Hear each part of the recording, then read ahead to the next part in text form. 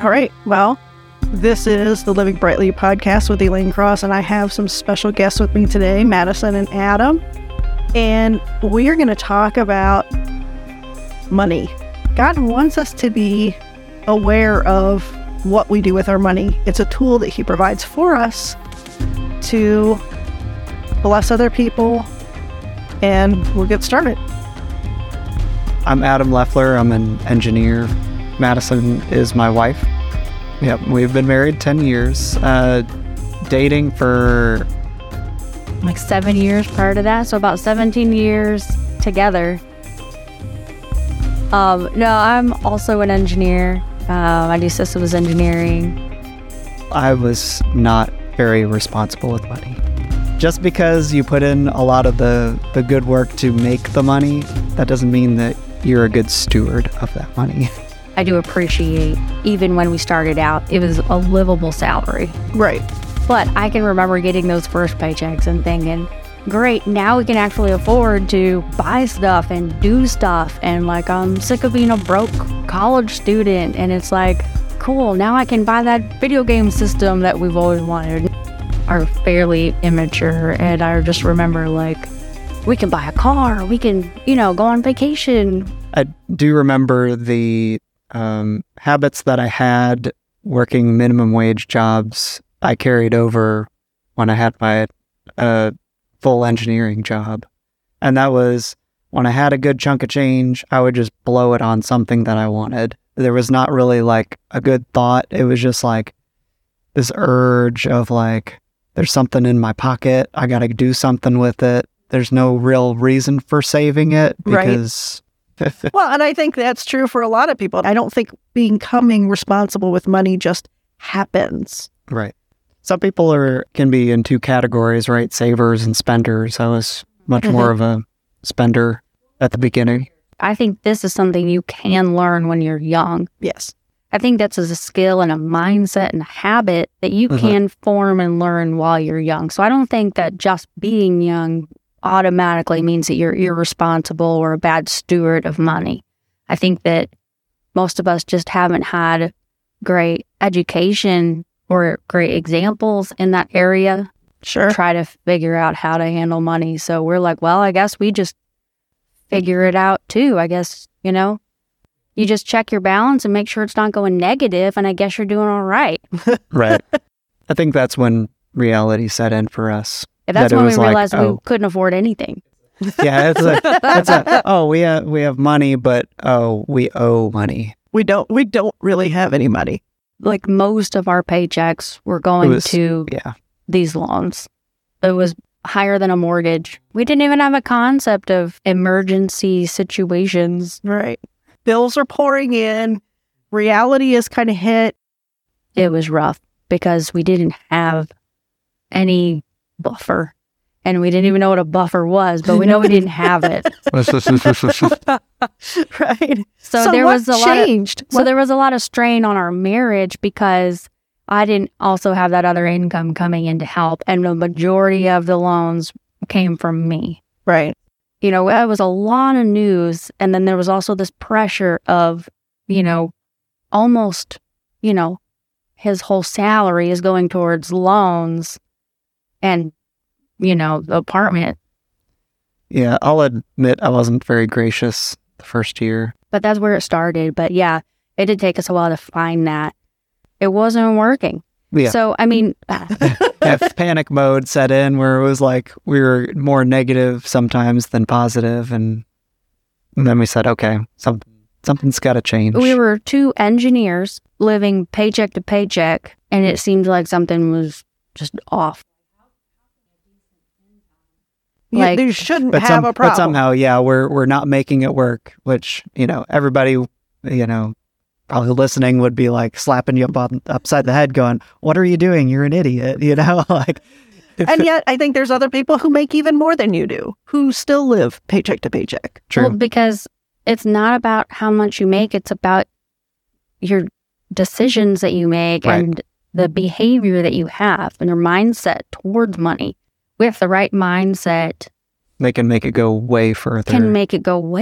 And do really well for themselves. is your money in charge of you, or are you in charge of your money? Right. You know, my aunt used to always say, if you take care of your pennies, the dollars will take care of themselves.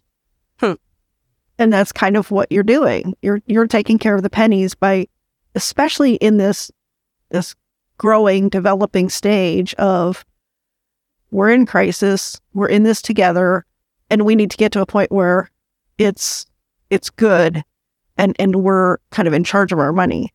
So you've made this transition, you've decided we've got to get a handle on it, you got your spreadsheet all laid out, and, you know, things are looking kind of grim. You started Dave Ramsey. Did you finish going through the CDs? And I think it did take us a while. Us, it was like crisis Yeah. mode. It was like a field medic. right. Where are the student loans at? So right now we have no debt except for the house. That's great. And the house we are estimating we'll have paid off in 2 years. 2 years. That's awesome. So we've been married for 10. So We've been at the house for 9. 9. So, and we had a original, what was it, a traditional 30-year Yes. mortgage. Yep. So we're looking at somewhere around Cutting 20 years 11. off of it. Yeah. 11 years. 11 years. That's paid off. awesome. And that's the only outstanding debt that we have right now. Right. But what else have you done in that time? So much. I mean, the biggest thing was getting that $100,000 of student debt paid off. Yeah. Sure. And, you know, again, we have been blessed with great jobs. Right. We've both been able to find work. Since I was able to find a job, I've been working, Right. you know, so we've had that double income, which helps, Sure. you know. And we've had a couple of job changes, which has come with some salary increase. So our income has increased a little as well. But most of it was getting a handle on our finances, going through those steps, you know, and we decided that the way to pay off the loans for us anyways was not to consolidate, but to pay off the smallest loan first. And according to the Financial Ramsey. Peace University steps, paying off the smallest, while we had interest rates that ranged from, I think it was like 3% all the way to 10%.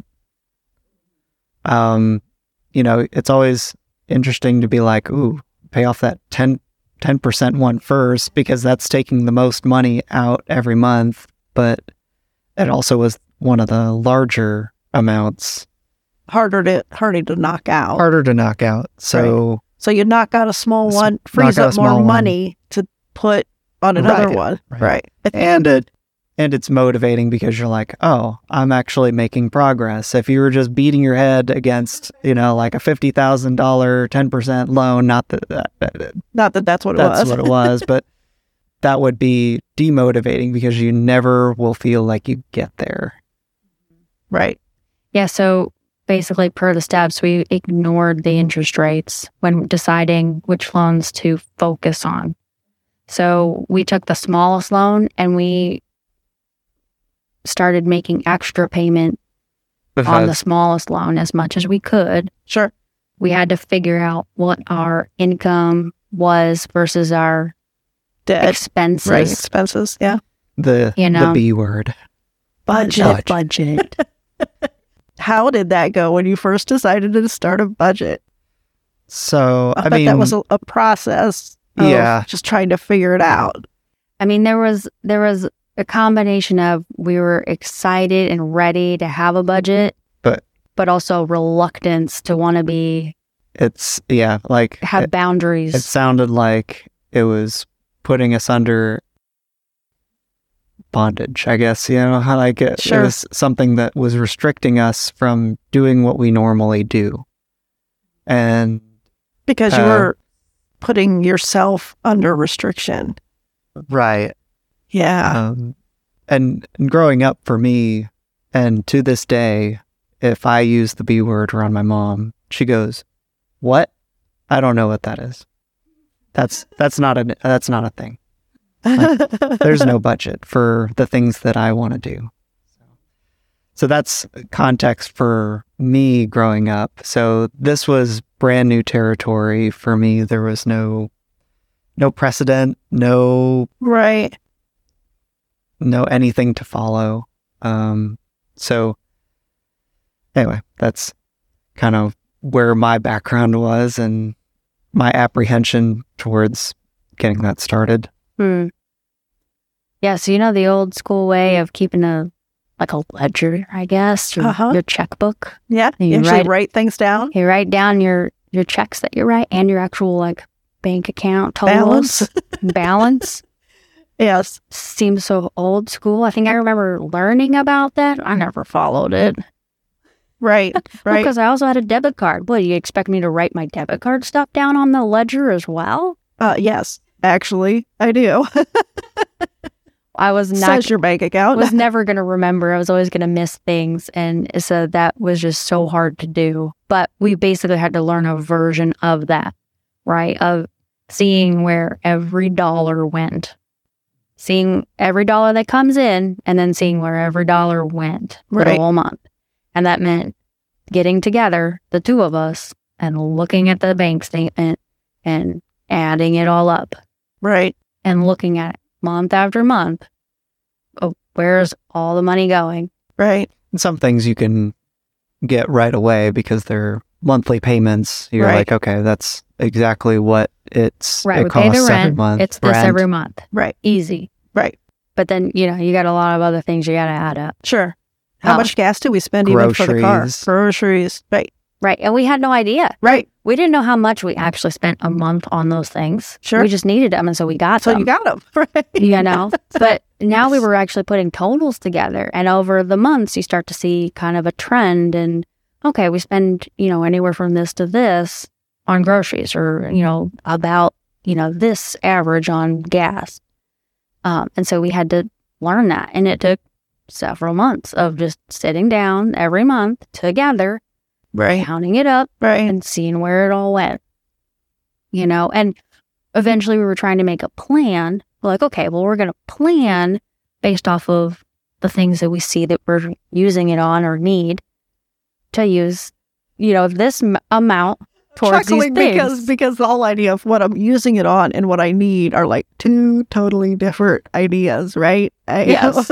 What I'm using my money on and what I really need, that's where the budget rubber hits the road. When you do a monthly, end of the month, budget and you count up the cost of everything and you see that restaurants are over $200, you're like, well, we don't have $200 free to just be spending on restaurants. Well, what are we doing? And I don't feel like we ate out hardly at all. And probably not. I mean, it adds up fast. Right. Faster than most people realize, I think. Then we had to put a number on it. Like, okay, well, we can afford maybe $150 for restaurants max. Right. And then we had to keep track of it.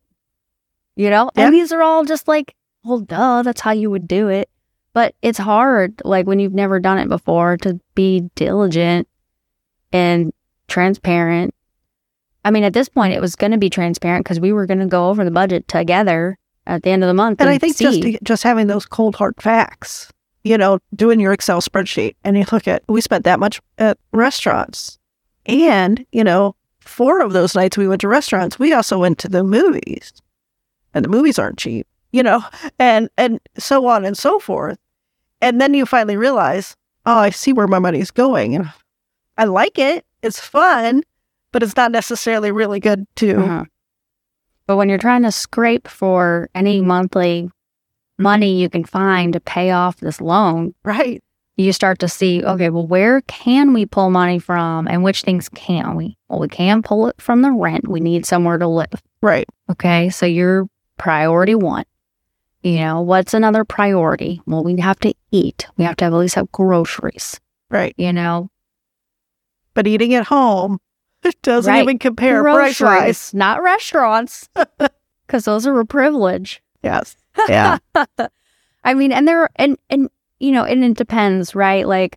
if you have, a day where you have commitments and, and that leads into the evening and you have to, make a plan for that dinner, either decide on leftovers, or if you're going to budget for one night of eating out, then you decide like that's the need for that, right? For that budget. There are times when things come up. I don't know. Somebody's doing a birthday party or a retirement party and they're all meeting at this restaurant. It's like, okay, I kind of have to go to this. So I have to budget in some amount of money to go to this restaurant to be at this event, or whatever. So yeah, you do have those odd things, which is why the more often you budget, the more often you talk about your budget, the more smooth the budgeting process is going to be. Let's take a break right here.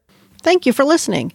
If you're enjoying this podcast and find value in what you hear, all I ask is you turn that value into a number and go to elaynecross.com and make a donation. I freely provide my time, talent, and treasure to publish it, but I need your help to continue to provide this for you. I know people need to hear this, so I won't set up a paywall or subscription level. I refuse to be beholden to advertising corporations that control the content. You are who I want to serve. So help produce the next episode to spark the light in someone else to push back against the chaos of darkness, one person at a time. Go to elaynecross.com, that's ELAYNE, cross as in Jesus died on the cross.com, and make a donation. Then send a note to me at donation@elaynecross.com. Let's continue. There's this shift happening. Right. You have a better handle on what your expenditures are every month. And I think for me, when we set the budget, it actually helped me understand what the end goal was. And that was, telling your money what it was supposed to do. You're not necessarily putting a restriction on what you're going to spend it on, because you have full control over the prioritization of what you're going to spend it on. Sure. But you're going to make sure it only goes where you actually want it to count, right? And that leads to a lot of other conversations of what's the biggest priority next, right? Once you start getting a handle on, okay, we're paying off our student loans, we're not going negative, we have an established, at least a reasonable guess as to what our groceries are, what our other expenditures are every month. Then that leads to, what are we doing now? What's the next thing? Well, you get to have those fun conversations of, okay, I've budgeted $300 for entertainment. We've only used $150. That means we have $150 budgeted towards entertainment. What do you want to do with that? Do you want to put it towards one of these other things that we can save towards? Or do you want to use $150 on entertainment? And you can do that. Right. Because that's what that money was for. Right. You can make those decisions, and that gives you some freedom. I think that was to not feel bad about using $150 on something that you would otherwise really worry about. Yeah. I think that was the light bulb moment for me, was I don't have to feel guilty because I set the budget, or we set the budget. I don't know. I'm still thinking back. Right. Yeah. We set the budget to tell it what we wanted it to do, and that means that this chunk of money is exactly for entertainment, something that we want to do, or this one's going to a restaurant. Okay, well, I don't have to worry that I'm impacting all of my monthly payments and commitments to do that thing. And that for me was the it's like a breath of fresh air. I can really do this and not feel bad about it. I don't have to feel bad about spending it. That I'm not going to make all these loan payments or all this whatever. Yeah, you think it's just about restriction. And it is a lot about restriction until you get a handle on it and you have, it's uncomfortable to start. You can understand your monthly behavior and kind of adjust. But once you have a set kind of budget that you have worked out that works for you. You know, you don't want to like kill yourself and only eat rice and beans. Now you can, if you're in a financial crisis and you need to pace things off, you can do that. Right. You know, you eat those rice and beans. You eat those rice and beans. Right. But you like it. But that's with the intention that you're not eating rice and beans forever. That you have a goal and you're doing that for a purpose to get out of that so that you can then go, you know, properly grocery shop. Because when you've paid off that first student loan, whatever that $100, $200 was that you were spending on that loan was now free to be reallocated however you wanted. Now, you could roll it right into the next loan, which would be ideal because it pays it down faster. But you could pull $10 off of it or $15 off of it and say, you know what, we're going to do Taco Tuesday again because that was so fun. You know, we're going to do Taco Tuesday one Tuesday this month. We're getting tacos or we're getting wing night, whatever. Yeah. As a... But yeah, once you have a handle on it, you get to decide. You're in full control. You get to decide where you allocate your money. You can decide how aggressive or how lenient you want to be with paying off the debt. We were just committed to trying to get it off as fast as possible. Well, sure, because so we were trying to be aggressive. Interest money. I mean, they're making all kinds of money off of you just holding them. But there's something to be said with it being a really long process. Yeah. And occasionally you might want to take some of that extra money that you're putting on the loan and give yourself a little something. Right. Yeah. And you can make that decision. Right. Because you know how much you need, you know, for that minimum expenses. Right. You know, you can make that decision if you want to be less aggressive one month. We did not. We were aggressive with those extra payments.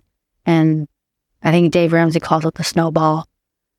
But yeah, we paid off the small one, then used that payment to then allocate to the next largest one. So it was the new smallest one, right? And that's how we ended up paying off $100,000 of student loans in 2 to 3 years. That's great. Yeah. And then when that was done, guess what? You have this huge snowball, right? That we are not using for everyday expenses at all. We have our everyday expenses accounted for already in our budget that we have now spent years normalizing.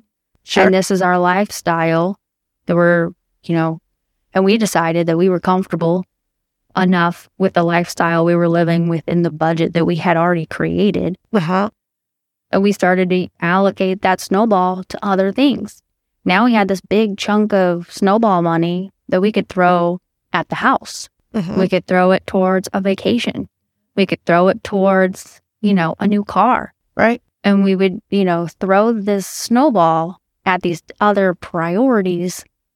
And it made those things come to be much faster too. Because again, we had our set budget and our lifestyle was, for us, it was comfortable enough that, you know, we could now use that snowball money to prioritize other expenses or save up for cash, large purchases that you normally wouldn't pay cash for. Or, you know, that larger emergency fund. Right. The 6-month emergency fund, right? Right. Yeah, that was the scary one. The take 6 months of expenses. Right. So not income necessarily, but like expenses. Everything you spend. All your bills, all your groceries, what you need to spend to survive for 6 months. Yeah, not including that snowball money because that's technically surplus. Or necessarily play money, you know. Right, but your expenses for 6 months and save that aside. That was the big emergency fund. And that took us a long time. As we had to... And that's come in handy a few times. Yeah. For, like, we, you know, had storm damage and we had to replace a roof. How do you do that? We never took out a loan to pay for that roof. Right. I mean, the insurance did handle some of it, but we actually ran into issues with them where they didn't pay... what they needed to. Right. Nearly enough. And then they actually left the state. They lost so much money off of storm damage. Oh, wow. They lost their shirts on all the storm damage in the area. They were not paying anymore. But we were able to handle the rest of it Right. cash. Right. And that is freedom. Yeah. Yeah. That doesn't cut into anything. We didn't have to add a monthly budget. Well, yeah, it's one thing to save up to buy a car or save up to do something, but when something happens, an emergency happens, that's not that's fun not money. saving up. That's not, right. That's how do we deal with this? Yeah, to add a $400 a month payment for something that's not fun to buy, like Right. a roof.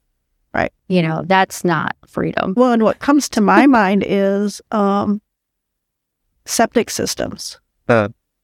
Septic systems are about $30,000 to $50,000 or more.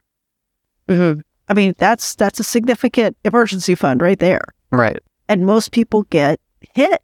The septic system fails. How do you pay for that? How do you fix that? How do you recover from that? I know people who take out a second mortgage on their home to pay to fix their septic system. Yeah, can you imagine? Second mortgage or Right. borrowing against a house is like such a big no-no. Right. It's just It's just work. It's going backwards. it's going it's going Right. backwards. It's hardly ever worth it. But I mean, it's got to go somewhere, right? Yeah, I mean, if you're if in financial crisis, you have no money anywhere to pull from. You'll do those desperate things, and Right. then you'll have to figure out how to get out of it. Right. Right. And that And the budget. that's okay too. People Right. do find themselves in Mhm. those situations, but it doesn't mean that you can't get yourself out of it. There is a way to work on being independent. And if you have to finance something and if you have your budget set, you can figure out, can we actually afford this as is, or do we need to make adjustments in other categories? And those categories took a long time to develop, but I would think. Yeah, ours changed for they a while. changed for a while. But the main point is that if you have your budget, and those emergencies come that you have no remaining cash for, you at least have some idea of if you can make it or not. Right. Right. And that's something else that is, you can say, oh, well, I need to make a small adjustment here, or hey, we can go out a little bit less, or maybe just get some things that are only on sale at the grocery store, whatever it is, you can Tighten the belt. You can make it work. Right. But only if you know what those expenses are. Right. You need to know what those expenses are. You need to know what your budget is in general. Yeah. All right. This has been a great visit. Do you want to start or further develop a relationship with Jesus? Go to elaynecross.com/Jesus and download the free ebook, Connecting to Your True Power Source. It covers connecting with Jesus, choosing a Bible, how to pray, and finding a church home, and more. Again, that's elaynecross.com/Jesus. And we'll be here next week. Thanks for joining us. Till next time.